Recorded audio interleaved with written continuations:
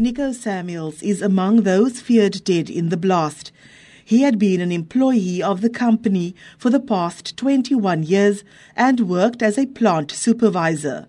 His wife, Laurentia, says she was in the area when she heard the blast and saw a plume of smoke coming from the building.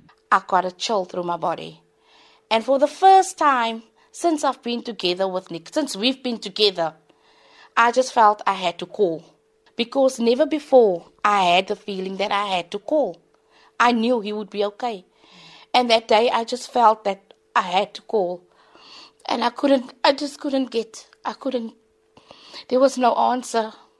Samuel says her husband was passionate about his work and the family is battling to come to terms with the loss. They notified us that the bodies were ready to leave. They gathered all 8 bodies. They took us close to the site where it happened, where we could say goodbye. As the mortuary vans passed us by,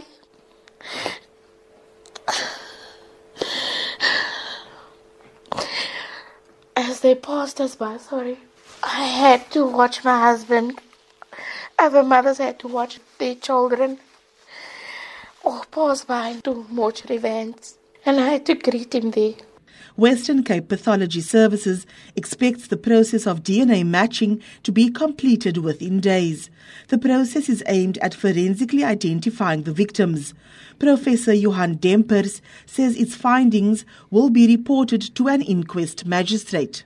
We expect the DNA matching to be completed by probably towards the end of the week or the beginning of next week, which is incredibly fast.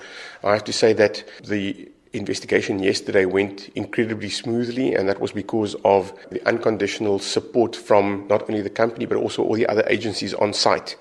So it facilitated our job tremendously, and we could get all the remains collected within the 1-day period. The Department of Labour has started its investigation into Monday's explosion at the National Keypoint.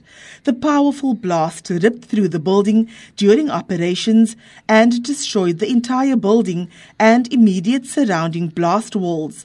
The Deputy Labour Minister Patekile Holomisa visited the site and met with bereaved families.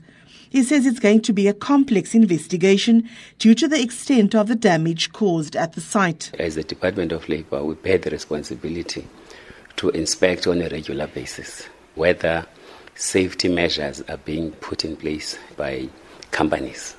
Well, I was told that they usually do it on an annual basis, and I wasn't sure whether that should be enough or not, but they said that incidents of that nature are a rare occurrence. Hence, they didn't do more inspections than they are doing currently. But in my view, I think we should conduct more inspections than we've been doing in places like that.